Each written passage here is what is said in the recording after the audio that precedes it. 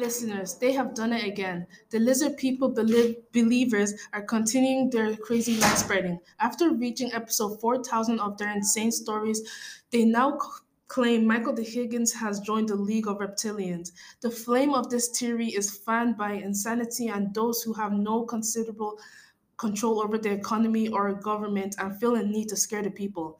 And for those who believe this theory, if lizard people pervade all levels of government, it is clear that if interbreeding of humans and lizard people was happening, that surely with modern DNA mapping technology and different breeds seems far-fetched. It is interesting but not highly believable claim. So no, Beyonce did not blink sideways, and Michael the Higgins is not a lizard, and it's nothing but based on lies and a way to sponsor their new product. Are we really supposed to trust people who put pointy tinfoil hats on their heads expecting it to protect them?